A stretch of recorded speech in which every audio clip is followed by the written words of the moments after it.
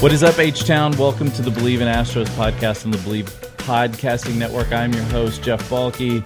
It's episode 10, but it's a particularly auspicious occasion as I am joined by my new co-host, 14-year Major League veteran, former Astro and current Astro broadcaster, Jeff Blummer. Welcome to the show. How are you doing today, my friend?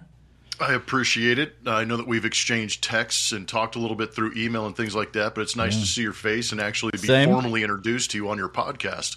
Yeah, same. Like I said, I pulled out the old school Astros hat in your honor today, knowing that the old star logo was from your era. And the brick red. The brick red, absolutely. That's right. We can find me on Twitter at Jeff Balke, JEFFBALKE, and Blummer. You're at Blummer27, correct? Yeah, I try to keep it simple, both on Instagram and Twitter, just Blummer27. Yeah, mine's Jeff Balke everywhere. And by the way, there is another Jeff Balke out there. He is a comic book colorist, and he is always furious at me because I own all the Jeff Balkes around. Hey, charge a nice fee and get it. Yeah, there you go. He's Jeff Balke 1, like everywhere, and I know it. I emailed him once, and he was like, "No, I don't want to talk to you."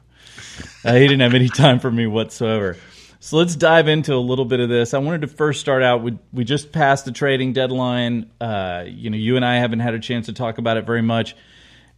Before we dig into what the Astros did, I'm curious, what's it like in a clubhouse when a move like that? I know that the only guy that the Astros traded was Jake Odorizzi, who was on the Major League roster. Jose Siri had been there for a little bit. What is it like in the clubhouse to make moves like this, and sort of how does the clubhouse respond to that, especially of one like the Astros, which is a pretty tight-knit crew? Yeah, I think the Astros clubhouse is one of those unique situations, and I've talked to, on air, I've talked to off air, I've talked to Craig Biggio, Jeff Bagwell, and how we were kind of a little envious of how good this clubhouse is and how welcoming they are. I think they have a pretty good idea of how to function and how to win. And I think when you have that expectation between 26 guys on a roster, it's pretty easy to function together. And if you're not in that group of 26 that want to move in the right direction of winning not just a division, a World Series championship, I think that you can get filtered out pretty quick. But if you're going to come in and management feels like you're a good addition, these guys are going to welcome you with open arms. But the expectation when you come in, as nice as they are, that wears off a little bit if you're not hustling, if you're not playing to win, and putting together some good at-bats and throwing some good innings. So it's tough, but it's good. It's kind of remarkable, too, that they have kept a clubhouse that's this steady despite some of the big, losing Springer, losing Correa. This is it's pretty remarkable that they've been able to continue that kind of steadiness in the clubhouse. I think the reason that's fascinating, to us, we appreciate it because we keep saying, this might be the golden era of Astros baseball, even compared to the 80s and that late 90s run that they had. Yeah. But when you start to recognize around major leagues how many organizations are trying to replicate what the Astros organization has done as far as developing talent, drafting talent, the way that they put their analytics scheme together, and the way that they produce on the field and have quality at bats and quality innings pitched, I think that's where you start to recognize the greatness, is when other organizations try to replicate what you're doing. Yeah, it's the classic culture argument that every team in sports is trying to capture that culture, like the San Antonio Spurs have had in basketball, like the Patriots have had in football. You want that culture that lasts. So what about for the guys who are being brought into something like this? Like, what's it like to end up on a team that, coming from the Orioles, they were having kind of a fun run for them, that may not have led to much. Vasquez was obviously on the Red Sox. He knows success. What is it like coming into an organization like this where there is that culture, there is that sort of built-in mentality of, we're going to try to win it this year and every year? Yeah, you've kind of seen a couple of different dynamics, I feel like. Will Smith is interesting, the left-hander they picked up from the Atlanta Braves, just won a World Series in 2021 with them, scuffling a little bit out of that bullpen. I think the change of scenery might actually be good for him. He was in a good bullpen. He's going to, I believe, a greater, better bullpen where he's going to be used a little bit differently, like we just saw the other night. And then you have Christian Vasquez, like you said, established Boston Red Sox, won a World Series with them in 2018. One of the better hitting catchers in all of baseball, was doing a great job of throwing runners out, and he was top 2 in games caught with Martin Maldonado. Right. Now he's in a situation where he's going to split time, maybe be the backup. So how is he going to handle that? Maybe he recognized that a little bit. But I think once you get in the course of the season, you start to settle down a little bit and realize, okay, we've got a pretty good ball club. I'm going to pick up some bonus shares in the playoffs and maybe even a ring. Right. So that's always a nice thing. But then you see, the exact, the ideal guy that you pick up is Trey Mancini with attitude. I mean, this guy understood that he's leaving an organization that he's only known his entire life, but he's been watching from afar how great the Astros have been, and he wants a little bit of that taste of the postseason and some of the glory that these guys can manage to construct in a postseason. So I'd like to see the enthusiasm from Trey Mancini, and obviously that's paid off pretty quick. Yeah, I mean, have you ever seen a guy that's just waltzed into an organization and just, first of all, never mind the 3 home runs in like 3 games or whatever it was, but he came in here and it was as if he had just been here all along. He's like, I'm just thrilled to be. He's like the happiest guy you've ever heard. I mean, I felt bad for Christian Vasquez. So the way it happened, he was on the field. There was that whole nonsense with whoever their communication staff is, they got to button that down because that was insane. And here's Trey Mancini. It's just the opposite. He walks in and it's like he's walking on air and happy as a clam. I mean, that. And then never mind the start. I mean, good grief. I mean, going yard 3 times, including a grand slam. I mean, just what an unbelievable start for that guy. Yeah, I can compare it a little bit to when I was with the Montreal Expos, I got traded to the Houston Astros, and I made a quote. And this didn't mean to disparage the Montreal Expos. I'm sure Trey Mancini doesn't want to disparage his time with the Baltimore Orioles, but when you get traded to a team like I did in 2002 with the Biggios, Bagwells, Billy Wagner, Shane Reynolds, I mean, up-and-coming Lance Berkman, Roy Oswalt, these guys were about to explode. And I'm going, man, I feel like I just got called up again. You kind of have that youthful enthusiasm again. I think that's what you're seeing in Trey Mancini. He realizes that he got traded to a great ball club with a great opportunity. And I'm glad you brought up Will Smith. I'm interested really to see where he goes throughout this season. Like you said, he hasn't been pitching great. A lot of the exit velocity of the hits coming off him are super high. He's throwing a lot in the zone. I'm kind of wondering, is there a more perfect fit for a guy like that? I mean, the Astros pitching staff is bar none the best in baseball to me at really rejuvenating guys, understanding the analytics, understanding spin rates. Looking at guys and seeing how they throw and being able to work on their delivery. It must be great for a guy like him, especially a little bit later in his career where this might be a chance for him to become that lefty specialist, that he really hasn't been on the Braves where they needed him a little bit more. What do you think do you think they're going to be able to shape him some in the, even with this couple months of the season left?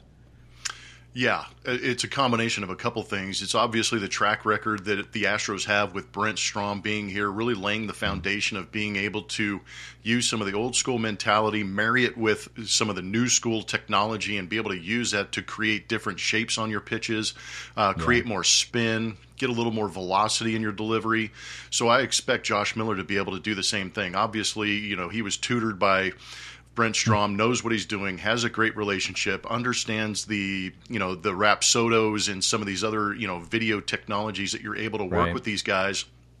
And you're able to get them in a position to maybe enhance what they already have.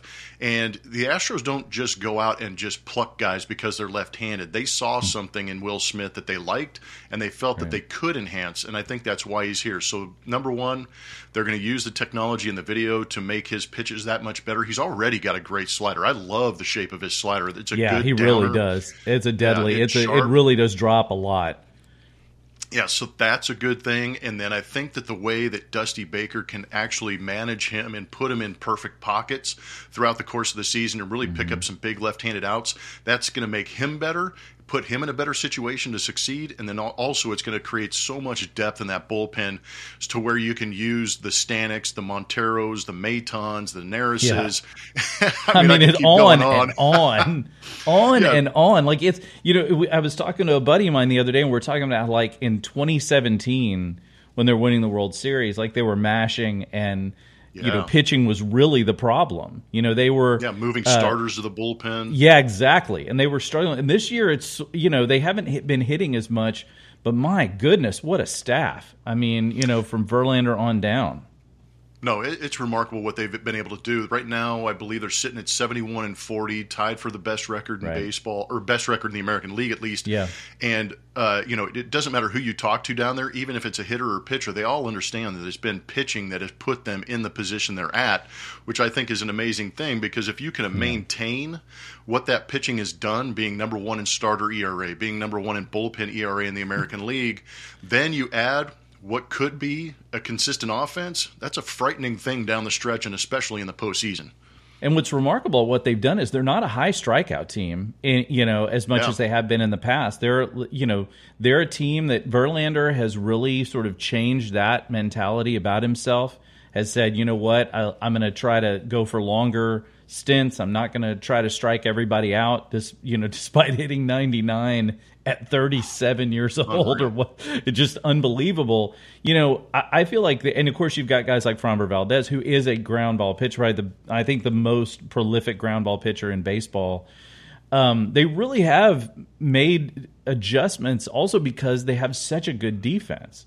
They've got such good guys behind them defensively that they can throw ground. I remember in Bull Durham, and he was like, telling them, don't, throw some ground balls. It's more democratic. Strikeouts are fascist. Spread the wealth, yeah, spread the wealth. I feel like that's something they're doing, and it's really been kind of unbelievable to watch. Especially, you're used to watching these teams hit home runs, and they're still doing that, but without the sort of power that they've had, and with some of the in and out of injuries and that sort of thing. You mentioned Vasquez too. I want to go back to that about him being one of the better hitting catchers in baseball. Mm-hmm. This team really has had a black hole in the bottom of their lineup for much of the season. I've got to figure that's going to factor in, and we'll, maybe not even see him just as catcher, but could we see him DH a little bit? He's such a good hitter. Yeah, I think that, he might be one of the more, one of the, I don't know if that's actually a sentence, but one of the more tough guys to put into that lineup, because everybody, admires and adores what Martin Maldonado can do behind the plate. He's done such a good job with this pitching staff, commanding, their presence, getting the best out of them, preparing. But, that's going to filter through to Christian Vasquez also, and understand how to handle this pitching staff if, when he does get in there. But you're right in the sense that, you can maneuver Christian Vasquez a little bit. I know he's played a little bit of first base, kind of snuck in at second base if you desperately need a guy to play a position late in the ball game. He can DH. But the at-bats that he's putting together are very good. He's gotten a couple of base hits going the other way. I think in Cleveland, he was actually on deck ready to pinch hit with guys in scoring position for Martin Maldonado. So that's another aspect of how you can use Christian Vasquez. Late in the ball game, clutch moment, high leverage with guys on base that you need that big at bat, big hit.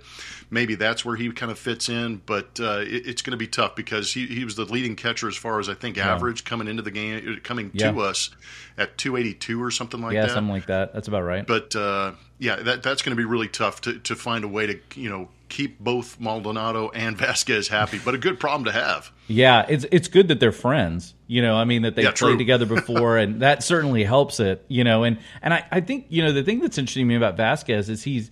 You typically think, and historically, that the catcher's been more of a power hitter, and Vasquez is really a guy that hits for average. I mean, he can hit to all parts of the field.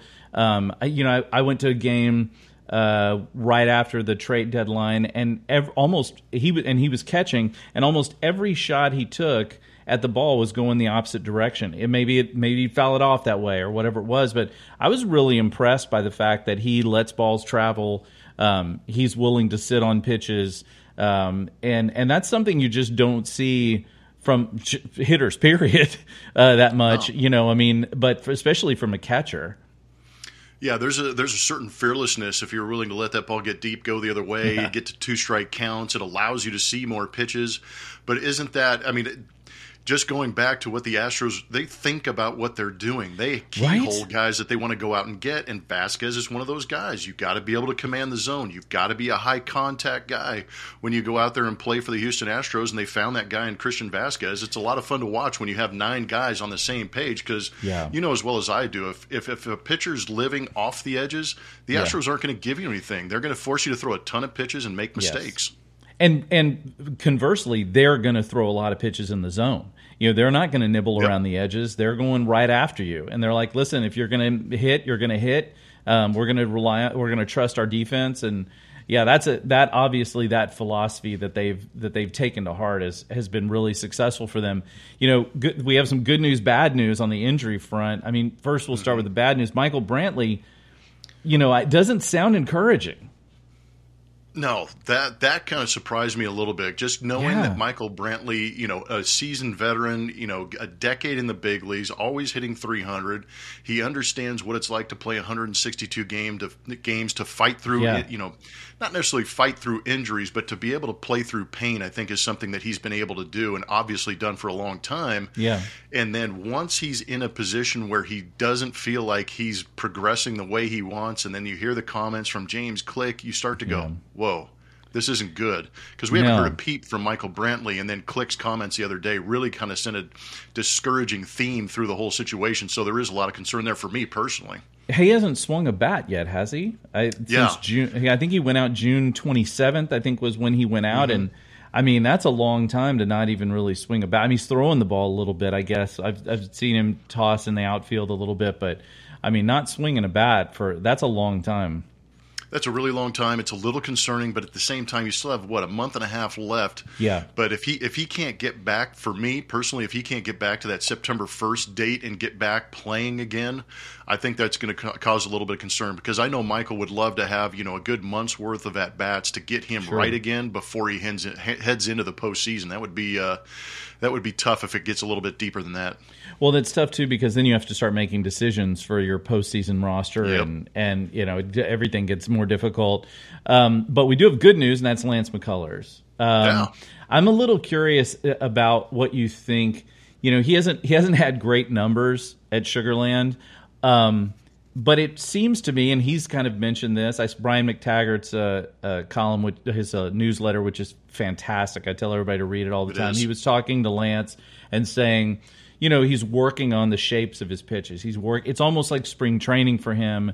And of course, you see all these inflated ERAs and things in spring training all the time. Is that kind of what's going on with McCullers? He's out there just trying to get his rhythm back. I mean, he's up to 86 pitches now, but his exit velocity's been a little down. He's like down around 91, 92 miles an hour. And he says he's just working on shapes. Is that something we should probably just take him at his word on that? Well, I think you bring up a good point. We need to shift our mentality a little bit because, like you said, he's kind of going through that spring training phase. And if he was doing this in spring training, guess who's going to be on our opening day roster? Lance McCullers Jr. There's no doubt about 100%. it. You know, so I think that he's going to figure it out. I do believe that he is trying to figure out the shape. He's also trying to figure out what's comfortable for that arm and what he can actually do with that arm to go out there and be successful. I'm not a guy.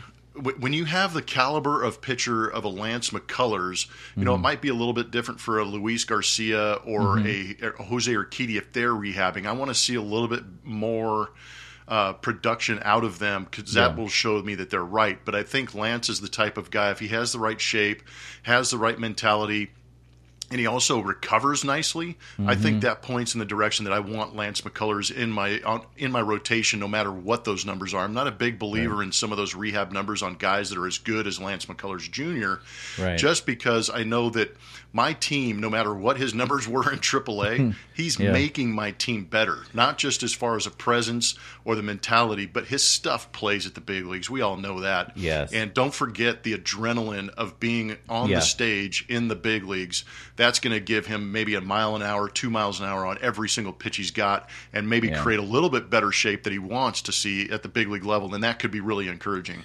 And nobody has that level of energy like Lance Oh, McCullers does. I mean, he's Unmatched, a fireball. And let me say something too. Like, look, maybe he's down a mile or an hour or two, but he still has the curveball.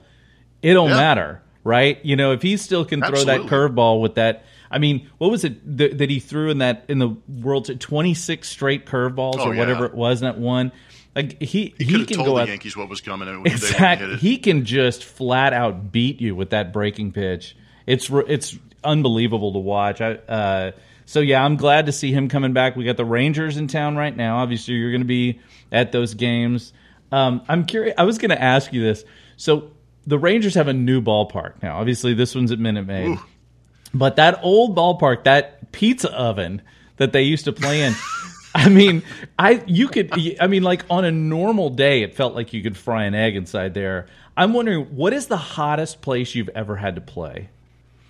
Well, the most consistent, obviously, is Arlington. Like you said, I love the pizza oven's actually a really good way of calling it because it's completely surrounded by brick and it could get incredibly hot. The only saving grace of that stadium in Arlington was the fact that the ball flew out of that place, so it was a great place to hit. So you sacrificed, a couple of lbs every day that you're sweating out of your body for a chance to maybe jack one and get a cheap home run. But to bring that up, I mean, we talked about Pudge Rodriguez setting the all-time games caught record the other day, and he did it while playing in Arlington. So that just adds an extra layer to Pudge's legend. Do that? Right? I have no idea. That place is. Everybody always talks about Houston. They're like, oh, it must be like They always, people who are not from here, they think Houston is like a desert town, like something out of a western. I'm like, no, this is more like a rainforest. You're talking about Dallas. Dallas is like, I've never felt heat like I felt there unless I've been in Vegas or something like that. I mean, it's brutal. Well, if you smashed, Arizona, Las Vegas heat together with a little humidity, that now you've got Dallas because it literally feels like your skin's melting off. Does it really? I wondered about what it must be like to stand under that for 2.5 hours, 3 hours. Oh, yeah, you start to get a pitcher that's walking some guys, giving up some hits, and all of a sudden your shoulders kind of go from ready to, oh, my gosh, I can't take this anymore. I want to run off the field. But to your question of what the hottest game I've ever played in, believe it or not, was at, Veterans Stadium in Philadelphia. Believe it or not. Really? Yeah, it was the dead of August. We had it was oddly enough, we had a family trip, so we had our wives with us, and they were trying to hunt for air conditioning in that stadium, and they couldn't find any. But I was playing. It was a turf stadium. They had the dirt pits. I'm playing third base, and the heat wave is about maybe nose level with about 6 feet off the ground, and then. They measured the temperature on the turf at 130 degrees. So in between pitches, I would wander over to the dirt pit because it was maybe 100 degrees on the dirt pit. But the turf was just absorbing and regenerating that heat. It was ridiculous. Oh God! And Veterans Stadium of all places. I mean, that place is such a hole. The funk that was melted. I mean, just this odors and the funk that were coming out of that place. They have a jail in Veterans Stadium. I mean, come on, it's a city of brotherly love. We all love each other. I mean, that's why they had to, they greased up the light poles when the Eagles were, so nobody could climb the light poles. And what they do, they just tore them down. Like, that's just, and I say this, gnarly. And my father-in-law and his whole family are from Philly. So, believe me, I know all about the insanity that goes on up there. That is hilarious. Veteran Stadium, good to know. I can't believe it was that hot, but that turf will do it to you. It's every single time. So Verlander throws tonight. Mm-hmm. I mean, what else can we even say about the guy? It seems to me like he's just defying every odd that has ever been set up. Like if you were a guy who did prop bets, there's no way you bet on anything with Verlander. You just have to bet like, okay, I'm going to guess his ERA is going to be 0.7 at the end of the year or whatever. You cannot bet against this guy. It's unbelievable. It is, and we're really running out of, the thesaurus isn't big enough to give him, words for fantastic, unbelievable, freakish, because everything he does continues to go out there and amaze what we're seeing. I love the fact, and this goes back to your point about Will Smith, I love the fact that the Astros took a chance on Justin Verlander in 2017. Right. Yes, he got him to the World Series, but it was a point in Detroit where the Tigers were kind of feeling, well, he might be at the end of his career. We'll get a return on him, and he'll be out of the game in 2 years. Well, guess what? He's competing for another Cy Young after Tommy John surgery, and he won one in 2019. So that's hard. That's where I try to remember who this guy was before the surgery. Is a Cy Young type pitcher, right. But the fact that he had a catastrophic injury, well, it's not catastrophic anymore. I feel like, but a Tommy John surgery, yeah, and now he's the $25 million bionic man that can go out there and pitch. But if you really want to get a good comp and a good comparison of what he's doing, his numbers right now are eerily similar to 2011 when he pitched them into the playoffs, won an MVP, and won a Cy Young in the American League. And that's what's astonishing to me, because that is 11 years ago that he did that. Yet he's 39, post Tommy John, going out there and pitching lights out with, sub 200 batting average against, a sub 2 ERA, and his whip is continually at .8. I don't understand how he's able to not allow hits or walks. That's unbelievable. That's one of the most incredible numbers to me, is the whip. The numbers this deep in the season. Yeah, especially because, look, Verlander's a guy we know that gives up the home run on occasion because he does live in the zone, and but the fact that he's just not giving up hard contact, like almost at all, which is just incredible. And he's pitching to more contact. Right, and he's pitching to more contact and not giving up hard contact, and he's not walking anybody because he's throwing in the zone all the time. Yeah, it's to me, it's when you look back now at the trades the Astros have done. The Astros have certainly made some incredible trades for pitchers, whether it was Nolan Ryan or Randy Johnson or Roger Clemens, and they're like making these free agent signings and adding guys. To me, this now ranks as the greatest, certainly greatest pitching acquisition it's gotta be. in the history of the franchise. I mean, just and look, he might get more than $25 million next year. I mean, that's the insane thing. Like, he's got the opt-in for $25 million. He might be like, I think I can get 30. And he probably wouldn't be wrong. No, and that's I completely agree. It's unreal, and it's too interesting when you say that. Like, they took a chance on him. It happens a lot of times where teams, and especially team owners, get enamored with a guy, right? Mm-hmm. Like Verlander was going into Tommy John surgery. They didn't have to bring him back. And you look at a lot of times owners will be like, well, this guy's been so good for the franchise, and they want to stick with him because it's it's a home. You just want him. It feels good, right? But you have to make hard decisions. In this case, it was absolutely the right decision. And hey, good for Jim Crane for being a guy who stuck to his guns and was right.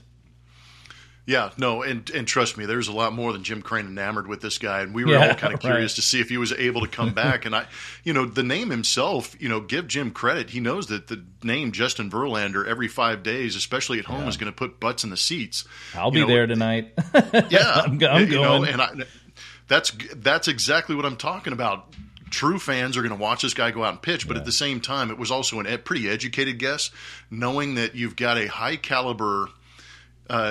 Not just talent-wise, but also mentality-wise with Justin Verlander, and taking a chance on a guy who's willing to work I don't know if I can say work his ass off, but I'm going to say it anyways. Yeah, you can. But, Verlander's a guy that's going to work his ass off to get back to peak performance because he understands his legacy. I'll take a chance on that guy, and Jim did, and it was a great call. Well, he's Tom Brady. He's He's definitely getting into that realm, right? I mean, that's what you look at. I mentioned this to you yesterday. I watched the Nolan Ryan documentary finally. Yeah. And it's just like you see it. It's just that, the greatest, I've always contended, the greatest athletes, no matter what athlete they are, whether it's an Olympic athlete or a pro football, basketball, baseball, the best ones are that combination of God-given genetic, material, and just a ridiculous work ethic combined with just an insane drive to be successful. You just see that where the guys they talk about where it hurts worse to lose than it feels good to win. And you just feel like Justin Verlander is one of those guys. That's who he is. He never wants to back off. And he just seems to me like the guy that when he gets to the point where he's done, he's just going to be like, that's it. I'm good. You got to admire that in a guy. because that's hard to put yourself out there. I mean, you went through it for season after season. It must be just almost impossible to get your body ready year after year after year. Well, it is, number one, and then you get to the age of Justin Verlander after the injury that Justin Verlander had. This even follows with what Lance McCullers Jr. is going through. Yeah, you get to a point sometimes, or at certain points in your career, where it's almost more work to get on the field.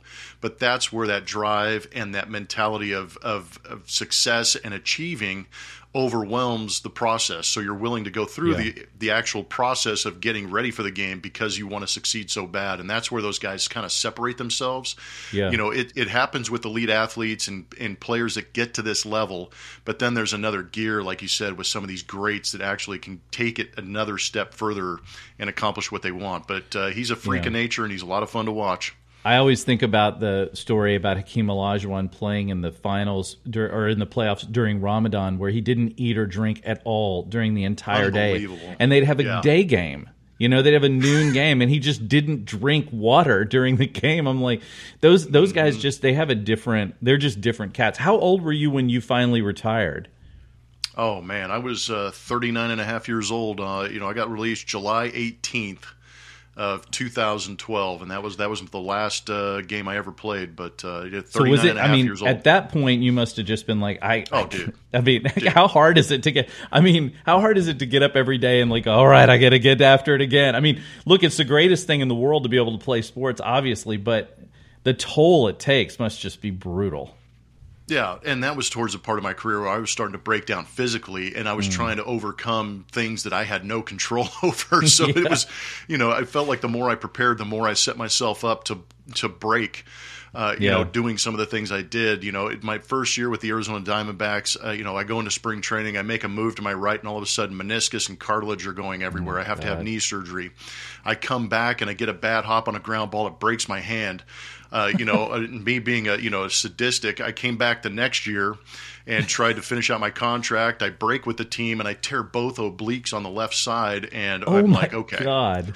Yeah, I was like, okay. I kind of pointed to the sky and said, okay, I get it. I'm done. I'm ready. Universe is giving you a message. It's time to listen. That's that kind of stuff to me. A buddy of mine a few years ago hurt his knee, just like playing pickup basketball, and I said, "What's wrong with your knee?" He goes, "It's almost 50. That's what's wrong with it." It's like that's kind of the deal. It's like what do they say? Time never loses. Ultimately, Mother Nature always wins in the end.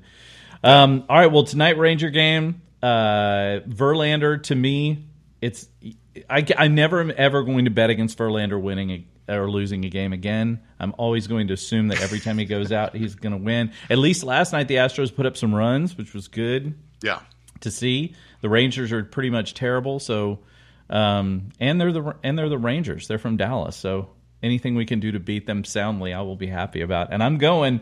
Buddy of mine called me a little while ago and said, "Hey man, I've got seats right behind home plate. You want to come with me?" I'm like, "Are you kidding?" I'm like 6 rows behind home plate. I'm like, yeah. I will be down there eating some of that really good barbecue that they happen to serve down there. What do you think the best food in Minute Maid is right now? Oh my gosh, take your pick. I know that so much good food there. Yeah, on the club level, what is it? Oso Cristallo with their pizzas are good, but you can't go wrong with the barbecue in the ballpark. I know that if I have a chance, I will go up into the right field corner in the Michelob Ultra Lounge. Yeah, oh yeah. Not just the view's great, the bar up there is great. Yeah. Killen's is up there, and I'm a burnt ends type of guy, and they have some of the best burnt ends. Oh, Ronnie Killen is a barbecue genius. I did a story about him a few years ago where I spent the entire morning with him watching him make barbecue. Oh, wow. And then had lunch with him, and we talked about our German grandmothers. And it was like a religious experience. And I remember I ate so much food that I was physically ill for like 2 days. It was just I ate myself literally sick. But that's amazing. It was amazing.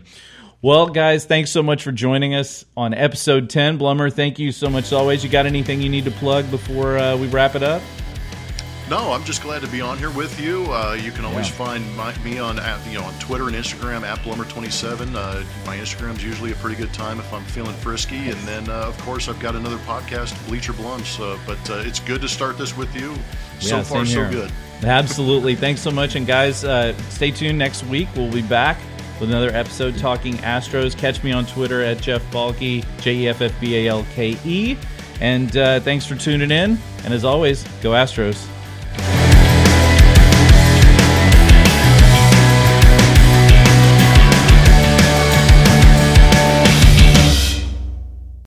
These days, work is in trouble. We've outsourced most of our manufacturing to other countries.